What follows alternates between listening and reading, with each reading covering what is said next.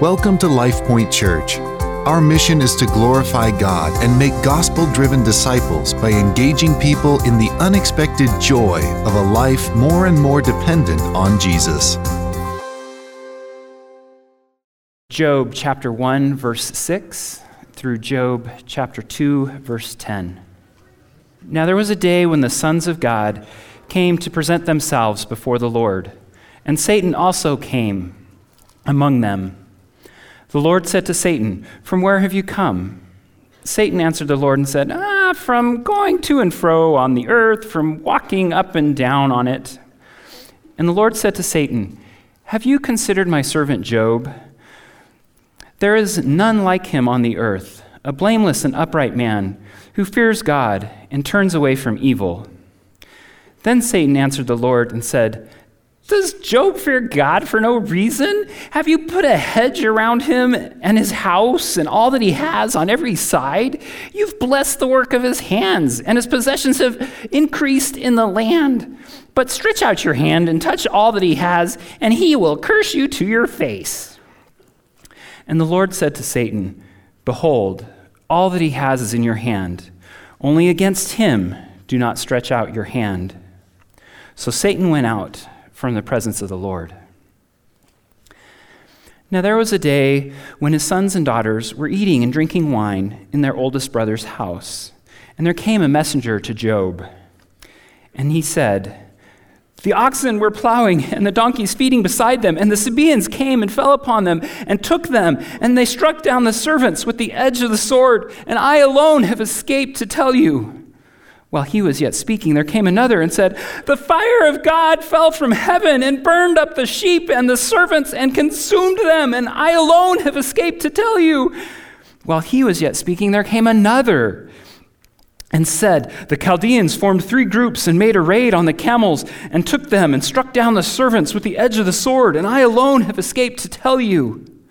While he was yet speaking, there came another and said, "Your sons and daughters were eating and drinking wine in their oldest brother's house, and behold, a great wind came across the wilderness and struck the 4 corners of the house, and it fell upon the young people, and they are dead, and I alone have escaped to tell you." Then Job arose and tore his robe and shaved his head and fell on the ground and worshipped. And he said, "Naked I came from my mother's womb, and naked I shall return. The Lord gave, and the Lord has taken away. Blessed be the name of the Lord." In all this, Job did not sin or charge God with wrong. Again, there was a day when the sons of God came to present themselves before the Lord. And Satan also came among them to present himself before the Lord. And the Lord said to Satan, "From where have you come?" Satan answered the Lord and said, "From going to and fro on the earth, and from walking up and down on it." And the Lord said to Satan, "Have you considered my servant Job, that there is none like him on the earth, a blameless and upright man who fears God and turns away from evil? He holds fast his integrity, although you incited me against him to destroy him without reason." Then Satan answered the Lord and said, "Skin for skin. All that a man has, he will give for his life. But stretch out your hand and touch his bone and his flesh, and he will curse you to your face." And the Lord said to Satan, "Behold, he is in your hand. Only spare his life." So Satan went out from the presence of the Lord and struck Job with loathsome sores from the sole of his foot to the crown of his head. And he took a broken pottery with which to scrape himself while he sat in the ashes. And then his wife said to him, "Do you still hold fast your integrity? Curse God and die." But he said to her, "You speak as one of the foolish women would speak. Shall we receive good from God, and shall we not receive evil?" In all this, Job did not sin with his lips. As pastor of congregational care, this past week I've had the privilege of ministering to Dwayne and Alfie Kristen. And I need to let you know that Alfie passed away and went into the presence of the Lord on Friday evening about 10 o'clock. After a long battle with illness and suffering from COVID. This has been a hard time of sorrow for Dwayne and his children as they have lost their loved one, or as Dwayne would call her, his sweetie.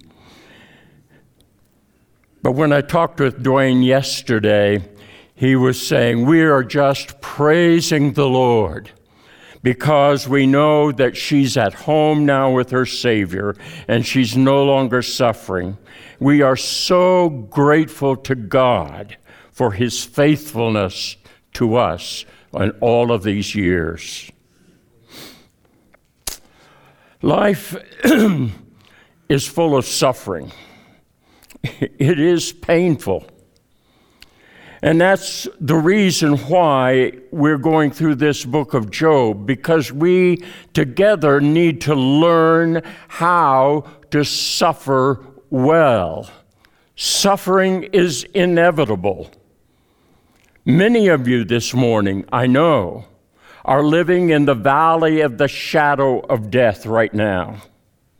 Some have lost loved ones, like Dwayne Christian and his family. Some are struggling with chronic illness and pain, or maybe even terminal cancer for which there is no known cure. Some of you are gripped with financial loss and overwhelming debt. I know some of you cry yourself to sleep every night because of the separation and estrangement you have with your spouse or with your children and members of your family. So it is our prayer as we study this book of Job and how he suffered, that it will help all of us to learn how to suffer well. We need to be strengthened in our faith and our confidence in God so that we can endure suffering in a way that honors him.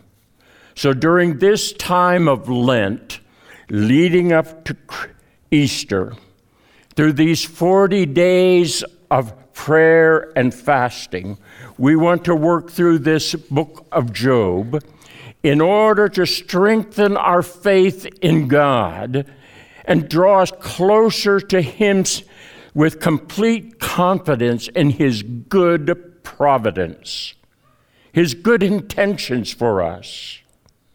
Now, those first 2 chapters of the book of Job draw back the curtain of heaven, and they give us a glimpse of the function of maybe the throne room of God, where all of the heavenly powers gather together to give a report to God Almighty, the ruler.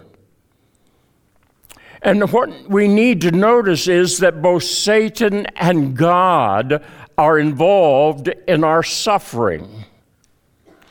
You know, this is the only place in Scripture where we are told that sometimes the heavenly leaders, the hosts of heaven, called the sons of God, assemble to give a report to God. And we learn that Satan himself can attend and be there among them. The name for Satan, the Hebrew word used for Satan in these 2 chapters, is adversary. So we conclude that he is not part of the sons of God, but he is surprisingly allowed to attend. And in our text today, thank you for this reading, about 2 of those gatherings of the powers, heavenly powers before God, and Satan is right there among them. We actually have the conversation between Yahweh God and Satan the adversary in these 2 meetings. It's a startling conversation in both scenes because it is God who brings up the godly character of his servant Job and he mentions him to Satan. And this gives Satan an opening to challenge the faithfulness of Job. And as a result, God gives Satan permission to bring suffering and loss on Job. But we learn that even though Job's faith is severely tested, he remains faithful and never abandons his trust and worship of Yahweh God. Now, this narrative is told briefly, but it's so startling. And it sort of rattles some of our presuppositions about God and who he is, and about suffering, and about God's providence in our lives. I think the first thing that jumps out to me is this fact that God uses Satan to accomplish his will. Satan, has great power. Satan sometimes is called in the Bible the ruler of the world, or the god of this world, or the prince of the power of the air, or the cosmic power over this present darkness. So this helps us understand the opening dialogue in both these scenes. God asks Satan what he has been doing, and the answer is the same in both cases. The Lord Yahweh said to Satan, "From where have you come?" And Satan answers the Lord, "From going to and fro, and on the earth, and walking up and down on it." Well, that's not all the truth. You see, the Apostle Peter takes this conversation and he gives us a clearer understanding of what Satan is actually doing. 1 Peter chapter 5, he says, "Your adversary," Peter uses the real term for Satan, "your adversary, the devil, prowls around like a roaring lion, seeking someone to devour." That's what he's really doing. And Peter says, "Resist him, firm in your faith, knowing that the same kinds of suffering are being experienced by your brotherhood throughout the world." Notice the power of Satan in bringing disaster on Job and his family. He is so powerful. In two of the calamities were caused by evil men, the Sabaeans in verse 15 and the Chaldeans in verse 17. But two other of the calamities were called by what insurance adjusters would call acts of God. It was lightning and fire in verse 16 and a tornado in verse 19. You see, Satan has the power to move nations and to move nature in order to accomplish his purposes. Then Satan attacks Job's health, and he brings severe illness to his body. Satan can bring disease and even death to people. He can blind the minds of people. He can hinder the work of God, and he can tempt believers to stumble in their faith. He is like a roaring lion seeking to devour people on earth. And it is true that Satan is like a roaring lion that can destroy, but he is a lion on a leash. Satan's power is limited by the permissive will of God. Satan can wield his power only when Yahweh God allows him to function. Notice how Satan challenges God, and then God gives him permission to attack Job, but within limits and boundaries. In the first scene, chapter 1, verse 12, "And the Lord said to Satan, Behold, all that he has, his possessions, his family, is in your hands. Only against him do not stretch out your hand." Don't touch his health or his life. God gives Satan the right to attack his possessions, but not his person. First, you can touch his possessions and his family, but not his health or his life. It is God who controls Satan. And it is God who uses Satan to accomplish his purposes. Did you notice that when Satan had done his work of taking Job's wealth and his family, Job says in verse 21, "The Lord gave, and the Lord has taken away. Blessed be the name of the Lord." You see, Job says ultimately it was the Lord himself who took away his children and his wealth. Then the inspired writer of this book makes a comment to avoid any misunderstanding, lest anyone say that Job should not have attributed Satan's work to God. He writes, "In all this, Job did not sin or charge God with wrong." It is not sin to say that what Satan does is ultimately God's work, because God rules Satan. Similarly, in the second heavenly scene, God says to Satan, "Behold, he is in your power, only spare his life." Then verse 7 makes it very explicit that Satan went forth from the presence of the Lord, and Satan afflicted Job with loathsome sores. But again, in verse 10, Job says, "Shall we receive good at the hand of God, and shall we not also receive evil?" In other words, Job again goes all the way up to the sovereignty of God over Satan. And he says that his sickness is from God. Satan may have been the nearer cause, but ultimately it is from God. And again, the inspired writer writes not to criticize Job here. He writes at the end of verse 10, "In all this, Job did not sin with his lips."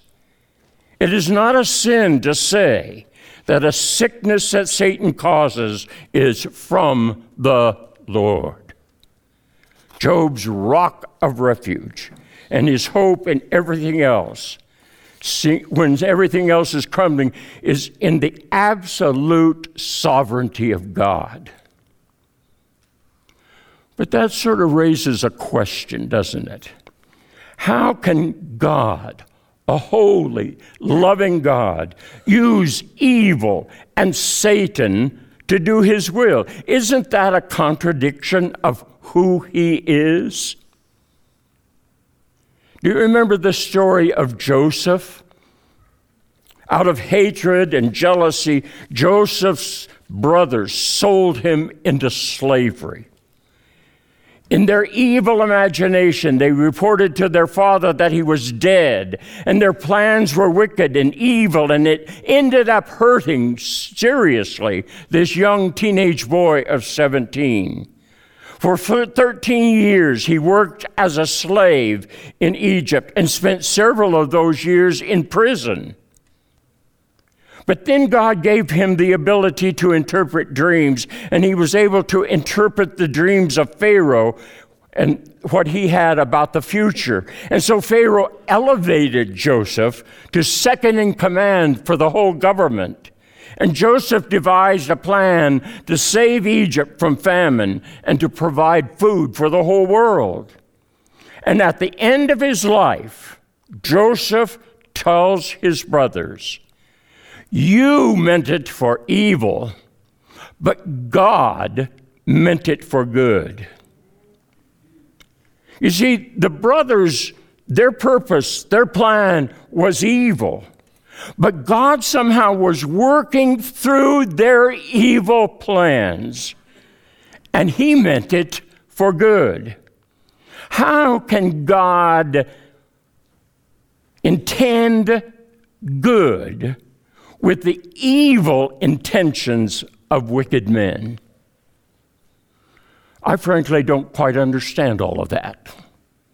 But I think we need to recognize that sometimes when bad things happen, God is at work accomplishing his purposes, even through the evil acts of sinful men.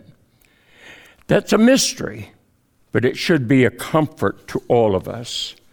God intends and plans and uses the evil works of Satan and men to accomplish his will.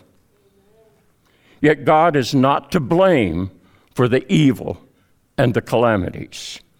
The writer of Job closes his book in the last chapter by referring back to Job's terrible sufferings this way. Then came to him his brothers and sisters and comforted him for all the evil disasters that the Lord had brought upon him. Yet God is not to blame for the evil. Satan is real. He's full of hate, but he is not sovereign. God is sovereign. The second thing we need to notice here, God uses suffering as an opportunity for us to bring praise and glory to his name. This is a side of God's sovereign providence that we don't often consider. But now we learn that God uses suffering in order to give people an opportunity to praise and worship him, even when they have lost everything. After both episodes of suffering brought on Job by Satan under God's control, Job does not sin, but turns to God in worship. In the interaction between God and Satan, God points to Job's godly life as an example of someone who fears God, who worships him, and seeks to please him. And it seems in that conversation that this is very important to God. It pleases God when his people praise him joyfully for the glory of his grace and goodness. But when Job's health fails, it proves too much for his wife. Don't be too harsh on her. She had endured with him the loss of 10 children and had buried them. And her husband now has lost all of his wealth. And she now faces with her husband a future in destitution. And his life seems to be ebbing away before her eyes. And her faith simply collapses. And then his wife said to him, "Do you still hold fast to your integrity? Curse God and die. This is enough. I can't take any more." That must have brought a great smile on the face of Satan. But then comes the stunning victory of Job's faith. He says, "But he said to her, 'You speak as one of the foolish women would speak. Shall we receive good at the hand of God? And shall we not also receive evil?' Both comforts and calamities come from the hand of God." He had some rock-solid confidence in the sovereign providence of God, and he was not going to relinquish that, even in the midst of his suffering. And neither should we. Picture for a moment Satan in heaven, surrounded in that assembly with 10,000 angels, waiting Job's response. And then Job answers, and unknown to him, 20,000 arms are raised, and 10,000 mighty voices shout, "Worthy is the Lord God of Job." And what does Satan do? He flees from the presence and the praise of a holy God. And can you imagine now the smile that comes on God's face as he hears Job's response? You see, the testing of Job's faith has resulted in great honor and praise to him. And this is important to God. God desires the glory and the honor and the adoration and worship of his people. God had proposed the challenge, and Satan had bet that somehow Job would fail. But God counted on Job to go through the fire and not renounce his faith. Why is this so important to God? Because he knows that faith under fire brings even more praise and glory to his name. Faith tested by the fire of suffering gives us an opportunity to trust God completely. Faith tested proves that our faith is sure and true. Suffering has important, eternal significance.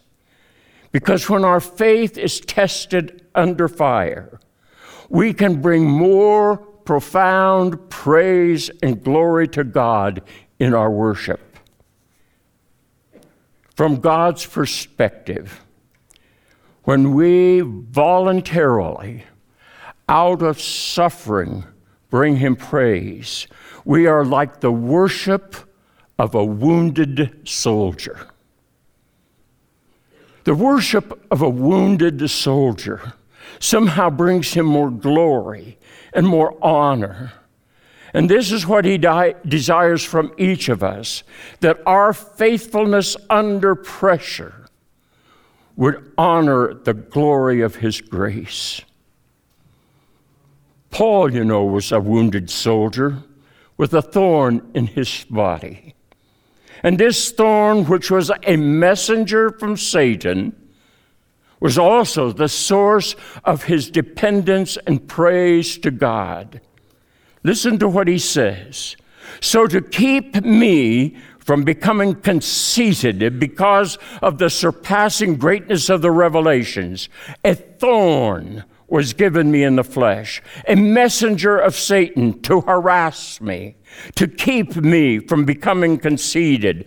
3 times I pleaded with the Lord about this, that it should leave me. But he said to me, my grace is sufficient for you, for my power is made perfect in weakness. Therefore, I will boast all the more gladly in my weakness as a wounded soldier, so that the power of Christ may rest upon me. For the sake of Christ, then, I am content in my weaknesses, in insults, in hardships, in persecutions and calamities. For when I am weak, then I am strong. Question: does God have to hurt us in order to get us to worship and praise him? How can a loving God show his love to us by hurting us, putting us through suffering? C.S. Lewis writes a lot about suffering. He had his book, The Problem of Pain. And then he married Joy Davidson, and she got cancer and she died. And it was devastating for C.S. Lewis. And he wrote about it in A Grief Observed.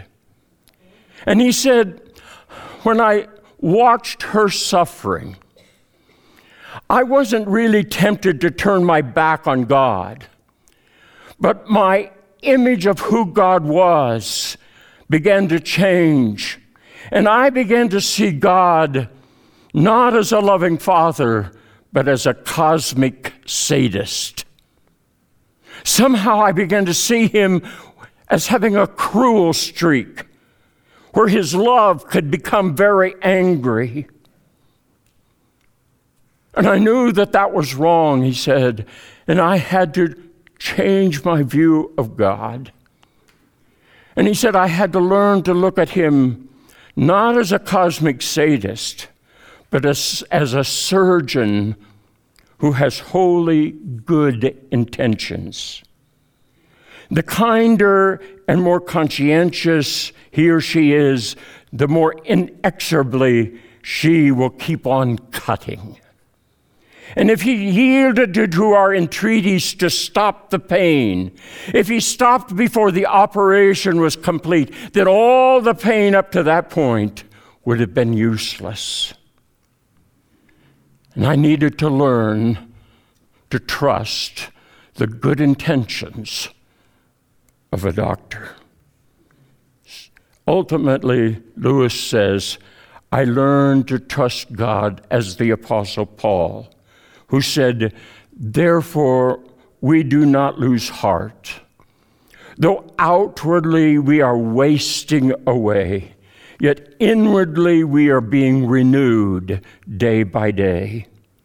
For our light and momentary troubles are achieving for us an eternal glory that far outweighs them all. So we fix our eyes not on what is seen, but on what is unseen, since what is seen is temporary, but what is unseen is eternal.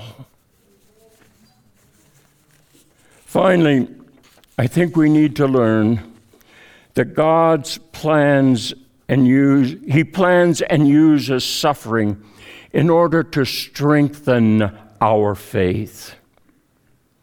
Remember, Job didn't know at the beginning of his suffering, he didn't know about this conversation in heaven between God and Satan. He didn't know that this was all according to some grand eternal plan. All he knew was that once he was wealthy and comfortable and blessed with 10 children, and he worshiped God out of his influence, and then he lost all of his wealth and his possessions, but he remained faithful in trusting God in all these things. Then he lost his own health, and he suffered terribly in painful disease. He was clothed in rags. He was seated on a pile of ashes, scraping the scabs from the boils that covered his body. And yet Job did not turn from God like his wife. He did not blame God for his suffering and loss. He didn't understand what happened to him or why, but he simply trusted God to send him blessing or suffering according to his good providence. Shall we receive good from God, and shall we not also receive evil? Rick Warren, former pastor of Saddleback Church, and his wife Kay lost their youngest son to suicide about 10 years ago. He had suffered mental illness all his life, and in a moment of deep depression, he took his life. Rick said it was the worst day of his life for him and his wife. He said he survived this ordeal only by running toward God, not away from him. And I know that when tragedy strikes, some people run away from God. I know even in the history of this church, a few years ago, there was a couple. She had suffered a severe stroke and she was in a wheelchair. And as a result of that, her husband turned his back on God, said, I don't want anything more to do with him, if that's the way he's going to treat us. And he ran away from God. But Rick Warren says, all I could do at that moment was cry out to God. Our most passionate prayers are when we are in the most pain. We don't pray superficial, perfunctory prayers when we are hurting deeply. Instead, we pour out to him and tell him exactly how we feel. We argue and we bring complaints and questions to God. We lament, as David did in many of the Psalms.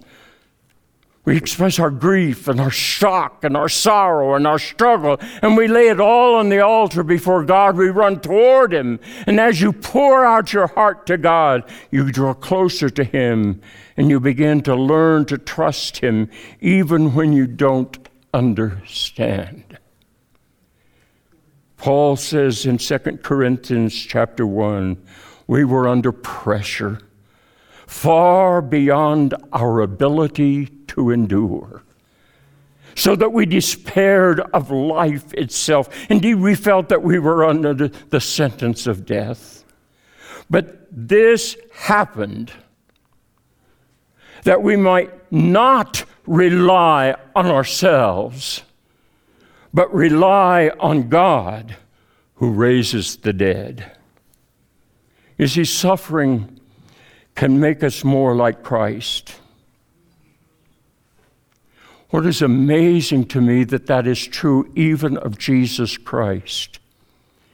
In Hebrews chapter 5, we read that Jesus learned obedience to God through suffering. It says, even though Jesus was God's Son, he learned from the things he suffered. He learned obedience to God. Now, Jesus suffered many things in his life. He was lonely. He was exhausted. He was mocked. He was misunderstood. He was criticized. He was rejected by his own family. He was falsely accused. But in verse 9, it says, suffering made Jesus perfect or mature and complete. It is through suffering that God purifies and refines us, that he molds us, he breaks us, he fills us, and he makes us more like his Son, Jesus Christ. I think it's Johnny Erickson Tada, who has suffered for 50 years, who said, God's goal is not to make us comfortable. He wants to teach us to hate our transgressions as he grows our love for him. That's why James, and we studied through the book of James, and the first lesson we learn in the book of James, count it all joy, my brothers, when you meet trials of various kinds, for you know that the testing of your faith produces steadfastness, and that steadfastness have its full effect, that you may be what? Perfect, complete, mature, lacking in nothing. Johnny Erickson Tada became a paraplegic at the age of 17 from a diving accident, and she spent the last 50 years in a wheelchair. She writes, so, for the last 50 years in my wheelchair, I've been daily dying to self and rising with Jesus. Dying to self and rising with Jesus. Dying to self and rising with Jesus. My goal is to mortify my fleshly desires so that I might find myself in Christ. And God has been answering my prayer, exposing the dark things in my heart, things from which I need to be healed. A no answer to my request for a miraculous healing, physical healing, has meant purged sin, a love for the lost, increased compassion, stretched hope, an increase in faith, an appetite for grace, a happy longing for heaven, a desire to serve, a delight in prayer. Oh, bless God for my wheelchair.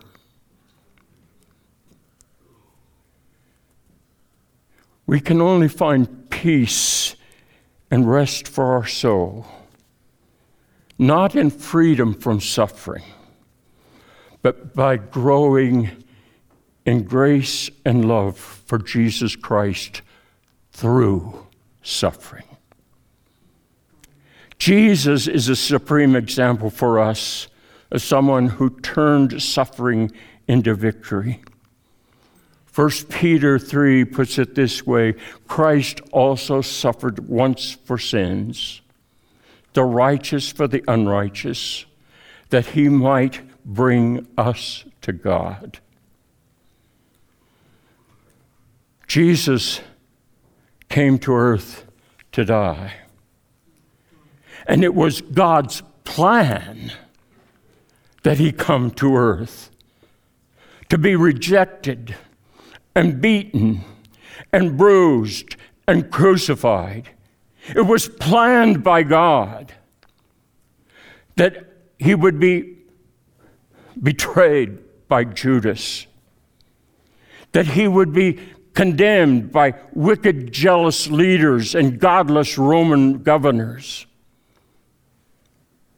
God used the suffering and the death of Jesus to bring us the greatest gift of all: forgiveness and salvation and freedom from sin and eternal life in his family. In fact, it was God's plan that the suffering and death of his beloved Son might be our gift of eternal life and an inglorious inheritance in heaven, waiting for us when he returns. You see, only God can turn crucifixions into resurrections. That concludes LifePoint Church's podcast. For more information about our church, visit sharethelife.org.